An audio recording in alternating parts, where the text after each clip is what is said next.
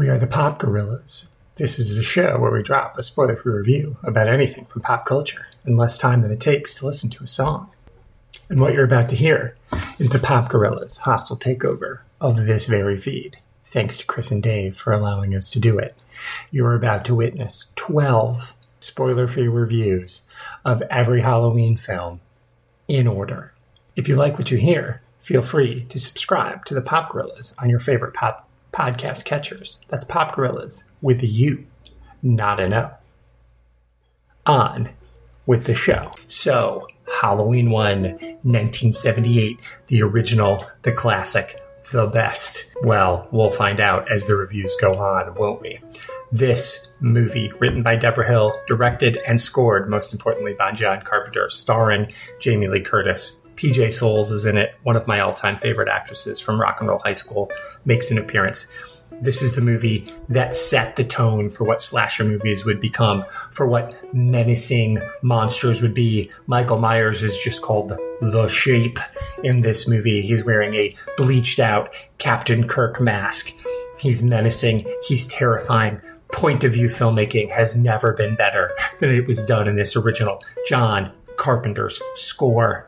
Oh my God, there's nothing quite like this score. Few notes, powerful, terrifying. You hear that music, you know you're about to crap your pants. There is nothing but praise for this film. It changed the genre. Jamie Lee fucking Curtis, daughter of Tony Curtis, daughter of Janet Leigh, a scream queen in her own right, the first scream queen, one could argue. She says to them, "Hold my beer, Mom and Dad." She owns this movie. She brings it all. This is the movie that launched her career. It launched a series. It launched a movement of horror films that is essentially part of my entire childhood. I was 5 years old when this movie came out, to be fair. But I saw it later. I've seen it repeatedly. I've seen them all. This is the original. This is the best. You'll never, ever regret spending time with these actors being terrified. If you could suspend disbelief for just a second, the way that it was for the people who first saw this movie, transport yourself back to a time and imagine the revolution that was formed here with Halloween 1978. I fucking love this movie. Happy Halloween, everybody. I am reviewing Halloween 2 and bored now. Bored.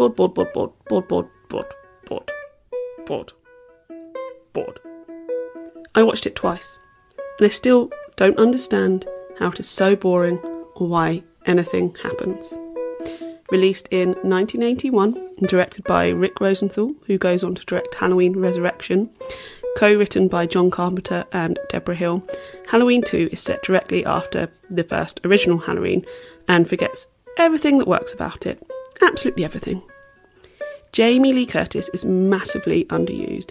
In fact, it's actually a little offensive at how little she is given to do reprising her role as Laurie. She seems to be in a completely different film. I mean, it's the second one, but as in, like, not even the same franchise. She's a different character. She's, quite frankly, pathetic throughout. They take away all of her agency. She just gets to lie in bed flopping about and making weird moaning and groaning noises. And that's despite Curtis doing her very, very best. Let's face it, she's amazing. We all love her. She does not deserve this film. The film suffers from taking attention away from her and focusing way too much time on Dr. Loomis and all of his absolutely banana decisions. I mean, why does he make any of the decisions that he does? None of it makes any sense. And that's the overall tone of the film. Characters drop in and out just because, I think, to try and move the story on, but it doesn't really. Everybody just sort of wanders around aimlessly, not really doing much. Random twists are thrown in, again, just because. And even the slashing is really lacklustre. I know at the time everybody said, oh, it's being really gruesome and it's shocking. It is not. It is shit. Let's just say it as it is. There are some things I enjoyed, and this is what I'm going to end on. I'm going to end on the positives. I say some things. There's one thing. There are some really, really fun shots of Michael sneaking around behind people, being a right old creeper through the hospital, through houses, like genuinely laughing out loud funny. And some of those shots are actually really well directed. But that's about it.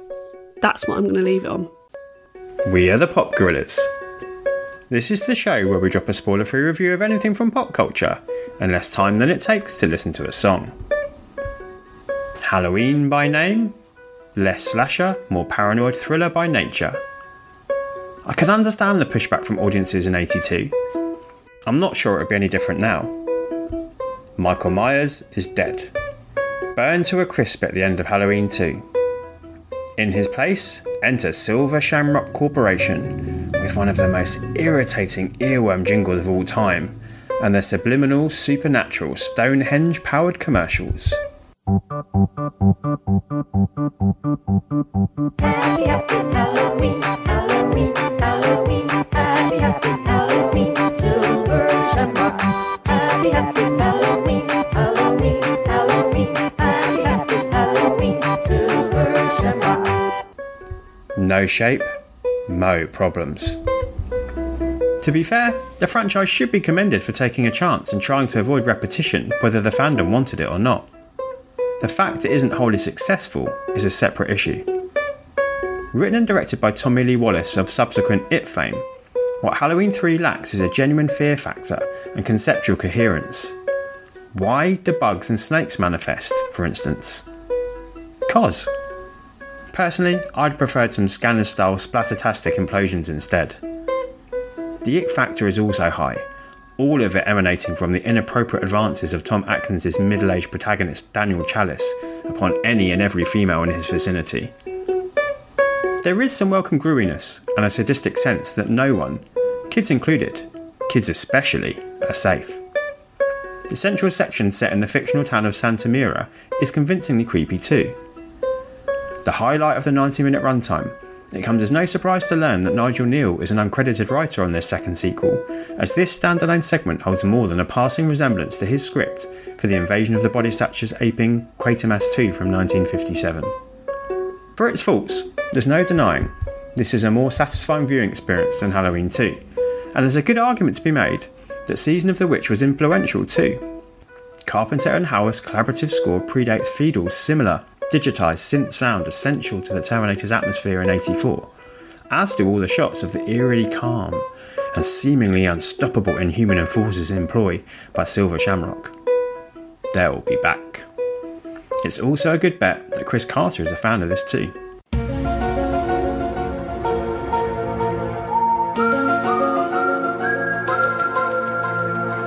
Ultimately, this attempt to turn the franchise into an anthology failed both critically and commercially, meaning Michael Myers would return 6 years later in Part 4. Halloween 4, The Return of Michael Myers. Set in Haddonfield, Illinois once again, this time in 1988. Jamie Lee Curtis was reaching the height of her highs, and so she couldn't be bothered to come back. Is that good? Is that bad? I mean, Jamie Lee Curtis is always good. However, Halloween 4 isn't as bad as you think it is. While Donald Pleasance is the star as Dr. Loomis, the therapist who seemingly also can't die and must be inflicted with the same sort of magic juju that Michael Myers has, the star of the movie is, of course, the youngest Scream Queen / Final Girl, Danielle Harris. This is the movie that launched her career. She's done tons of horror movies.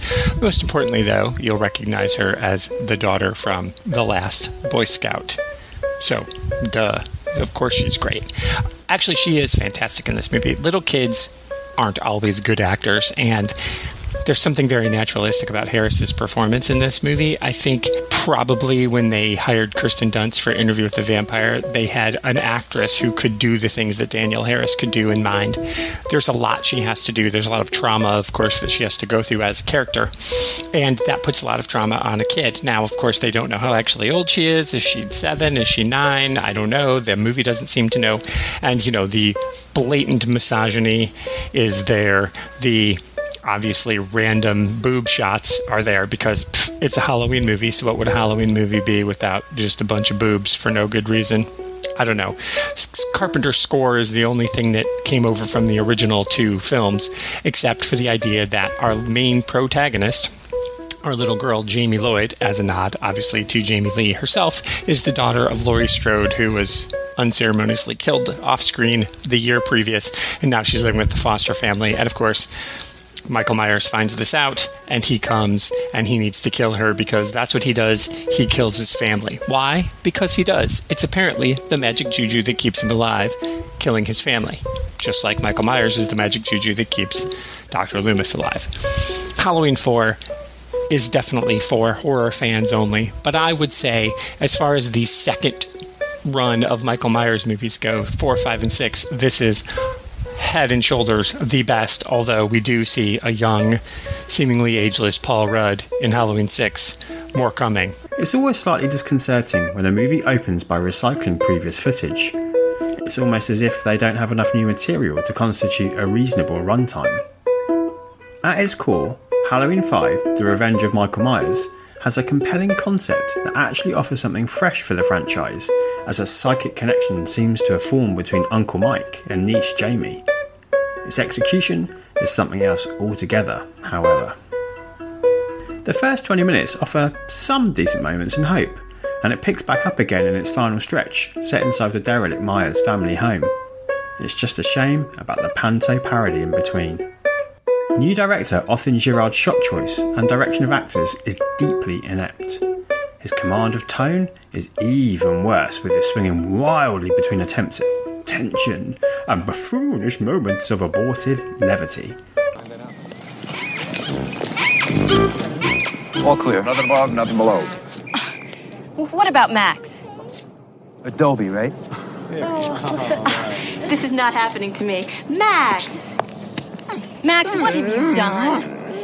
I'm so embarrassed. It's what we're here for. Rescue cats. Find dogs. That's a job. And we love it.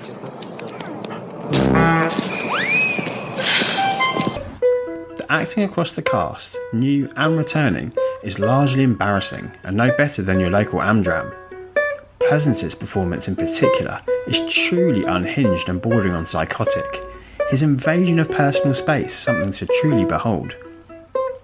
Only final girls Danielle Harris and Ellie Cornell survive the ordeal with a shred of dignity, with Harris impressing expressively through physicality and facial expressions alone for the most part.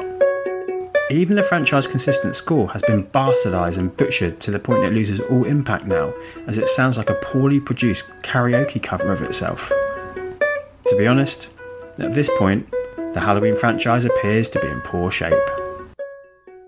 I'm the unfortunate gorilla who had to pay for, sit through, and now has to review Halloween, The Curse of Michael Myers. Look, it's not good. Anyone who's seen it will know there's no sugarcoating it. It's just shit. I even had trouble trying to think about what there is to say about this film, and I don't know where this is going to go, so I'm going to start with the facts. Released in 1995, it stars Donald Pleasance, of course, and Paul Rudd. Yeah, the Paul Rudd, and trust me, he can't save it.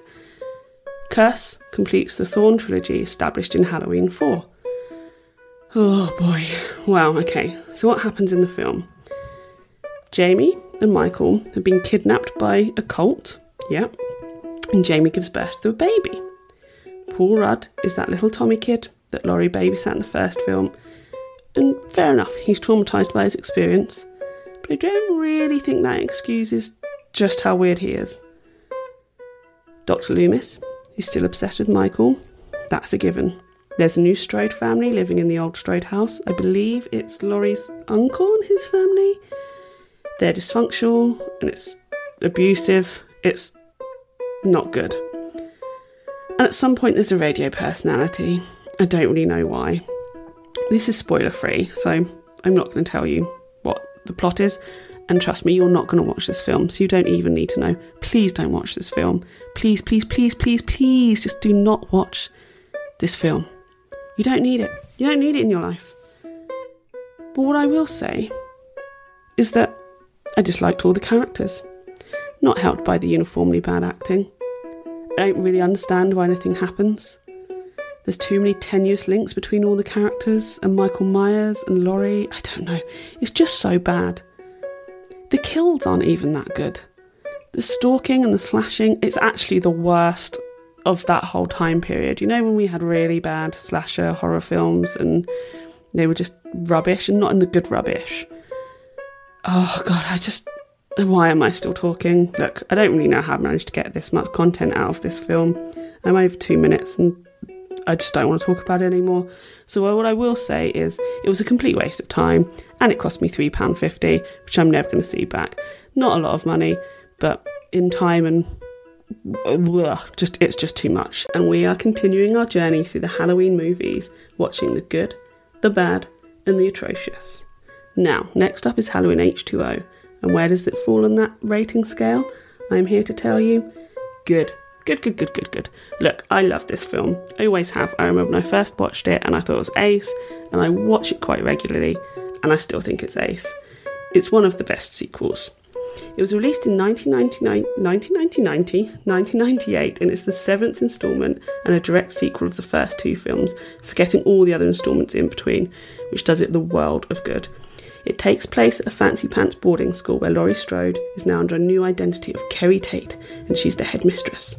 Laurie understandably suffers from PTSD, she's an alcoholic and is extremely protective of her teenage son, who just wants to get up to normal teenage shenanigans and not have his pesky overbearing mother ruin all his fun.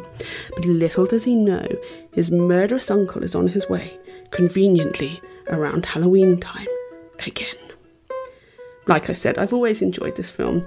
It's zippy and it's fun, and it knows what it is, and none of it's surprising and it's pretty formulaic, but it does it all with gusto. It has a short runtime, which I always enjoy, and it doesn't mess around with it. Jamie Lee Curtis is back on form as Laurie Strode, infusing her with both fire and vulnerability, and it's great seeing Josh Hartnett and Michelle Williams in early acting roles, and they do a decent job, and the roles are nothing to write home about. We also, of course, get a young Joseph Gordon-Levitt, and that's always fun. There's a couple of great jump scares. All the deaths are pretty silly, and there's some vague political commentary and some attempts at being meta, but mostly the film knows what it is and what it's there to do, so it just does it well. Sure, it doesn't have the creepiness or some of the same scares as Halloween, but that doesn't have to be a bad thing. If you want a decent horror film within the Halloween franchise that you can chuck on an evening, then this is the film for you. Right, I'm off to knock back a lorry-sized glass of wine or two. Halloween Resurrection, the sequel no one asked for and no one wanted. Riding high off of Halloween H2O, they decided, hey, let's cash in one more time. Jamie Lee Curtis insisted that her character, well, this is spoiler-free. Anyway, starring Jamie Lee Curtis, Busta Rhymes, Bianca Kalick as the final girl, and probably in the best turn, and this is the first time I've ever seen Luke Kirby as Jim. He's gone on to do lots of other things, most notably his portrayal of Lenny Bruce on The Marvelous Mrs. Maisel. So the problem with Halloween Resurrection, besides the fact that they just didn't need it to be made at all, is that there's actually a pretty decent movie in there, hidden in there. I mean, this is 2002, and the idea is that there's a streaming reality show taking place inside the Myers house. And honestly, there's, in addition to the fact that they somehow got Tyra Banks to be in this movie as well, which is, I don't know, baffling. But what was most baffling is they understood the idea of live streaming and reality TV in 2002, and most people were still on dial-up and didn't even have internet in their home in America, so it was very clever, and there was something there about the spectacle of reality TV, about the spectacle, which was happening that, of course, Survivor was big in America, but this idea of a live stream show, way far ahead of its time. So there is something interesting and thoughtful in this movie trying to get out, but unfortunately, like most of the people in the Myers house, it doesn't get out. Of course, if you're a completist, you should make sure you watch Halloween Resurrection. But if you're just looking for a good Halloween movie, I would say give it a pass. 2007, Rob Zombie's Halloween remake. Ugh. Oh my god, this cast is really, really good, actually. Trapped in a movie that is really, really, really, really, really, really bad. I don't want Michael Myers to be the hero, and Halloween isn't a torture porn movie. And yet, this version of Halloween, which made a shit ton of money, seems to be both of those things. A movie making Michael Myers the hero while giving us some horrific torture porn. This cast can't save it. Nothing can save it. I know people love this movie, but to me it totally misses the point. This movie could have just been simply called The Halloween Murders. Exact same script, exact same cast. Just don't pretend that it's a Halloween film with Michael Myers as the villain. I will say, Tyler Mane, who is the human embodiment of Michael Myers in this, is a monster of a man. He is physically imposing. There's a lot that could be done with this script, but this wasn't it. This was not the movie for me. I can't stand it. I know it has its fans, but I am not one. Okay, so I'm reviewing Rob Zombie's Halloween 2 from 2009. What happens in the film? So Laurie is a bitch. Everybody around her is a bitch. But in terms of plots, Laurie is recovering from the first Rob Zombie film, which isn't surprising because that's also a big pile of shit. She's not handling it well, which makes her a little bitch. Michael isn't dead. Again, what a surprise. Nothing interesting or ingenious about that. And it's the countdown to Halloween and he wants to come and murder some people. Loomis is a dickhead and he's just being a dickhead. And everybody that dies gets their comeuppance, but not in the way that you enjoy. But anyway, Michael comes back to Haddonfield and shenanigans ensue. I'm sure you were shocked by this plot. I don't really want to give a review because this film's so shit and I give literally no shits about it. But I guess what I will say about it is that it's exploitative, messy, it's trying to be clever, but it's really not. The messing with the Michael Myers and Laurie Strode dynamic, it makes no sense. The acting is just terrible, just so terrible. Ugh. And then even just visually, the direction, the lighting, you can't see a damn thing. It's just shit. Everyone in it is terrible and not in the fun way where you want to hate them. Overall, it's just stupid. It's offensive to viewers at how stupid it is. It's just shit. I hate the way that women treated and dressed and shot in it. I mean, I don't know. It's just... Some people like this film. It's got a surprisingly high rating. It's not for me. And I don't think it's ever going to be for me. And I just... It was a waste of my time. I feel pretty bummed. But you know what? Things can only go up from here. A second watch does this sequel no harm. At a distance from release hype, it can solely be admired for what it does right. Of course, it may also help watching it at the tail end of a completist franchise watch-through, which has only served to highlight just how uneven the Halloween saga truly is. No one has truly managed to capture the magic of Hill and Carpenter's original offering, but this 2018 reimagining, sequel, whatever you want to call it, arguably comes closest. 40 years later, we pick up where the 78 OG left off and ignore all the franchise fuckery that has come before to tell our own laser-focused survivalist story. Perhaps inspired by another franchise featuring an unstoppable killing machine, JLC's Laurie Strode is an unrecognisable PTSD survivor with barely nothing but the return of her cursed tormentor on her mind. To that end, she is trained and prepped so that when the inevitable day arises, she can terminate that fucker once and for all. Curtis is a class act and recognises this as a resurrection to put right what once went wrong, grasping the opportunity by owning every single scene she's in. She's ably supported by Judy Greer and, especially, Andy Matichak as the next two generations of Strode women, willing to stand tall against whatever shape threatens their fractured family. Equal to Curtis's performance is the shot calling by Renaissance director David Gordon Green.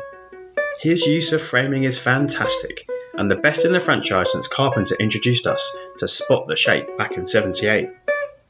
Whilst it doesn't all work, the Act 1 True Crime podcasters are especially cringeworthy. It builds at a perfect pace to a couple of undeniably effective scenes.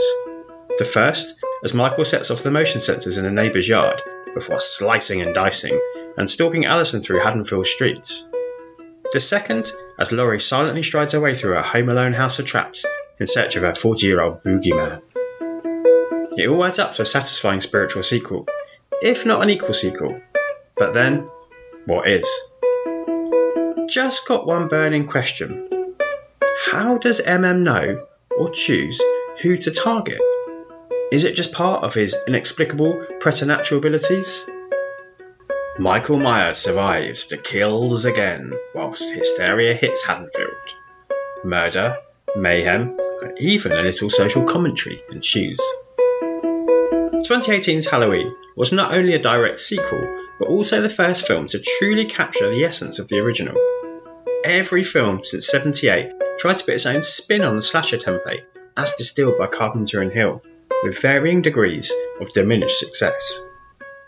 This Kills continuance is undoubtedly of a piece with its two predecessors, but also attempts to offer something fresh itself, with varying degrees of success. JLC has always been the best thing about the franchise and the star draw. MM should be background. In Kills, it's flipped. Here, Michael is elevated to main player, in much the same way Thanos was the lead character in Infinity War. I have mixed feelings on this in ways I didn't before the Avengers' Endgame. Whenever Laurie is off screen, Kills loses some of its lustre. The returning Matachak as granddaughter Strode adds a little of her own, but even she's sidelined for significant portions of the runtime in order to allow for the sprawling supporting cast. Amongst the throng, there's names and faces new and familiar, with a plethora of returning actors either 40 plus years later or in flashback that surely can't fail to stimulate any franchise fan at the mere sight of them. The standout is without doubt Anthony Michael Hall as the now middle-aged Tommy Doyle. Whether we need any, and all of them however, is what's up for debate. As is the depiction of the killer in question. The shape sadism has been seriously increased so that his high body count of kills will undoubtedly satisfy the gorehounds. But whether it's true to what has come before, I'm unsure. It's a sign of the times and the expectations of slashers in the here and now, but the brutality of the deaths definitely now overshadows the tension of the anticipation.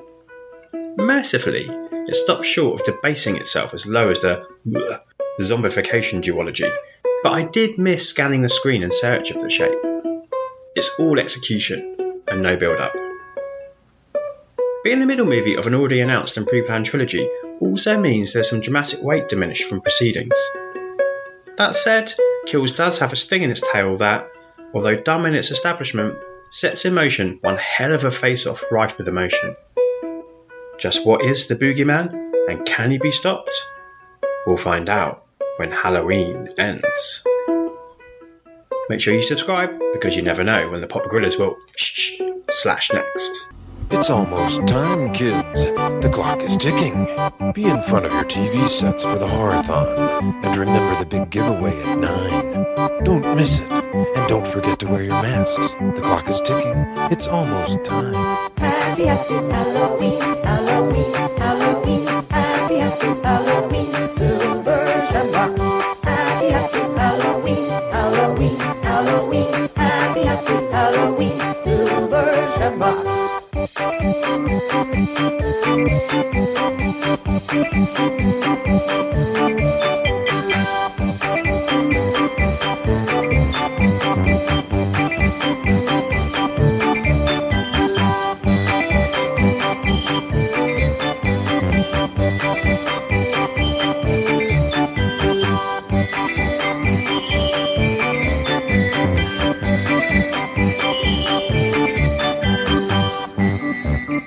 Thank you.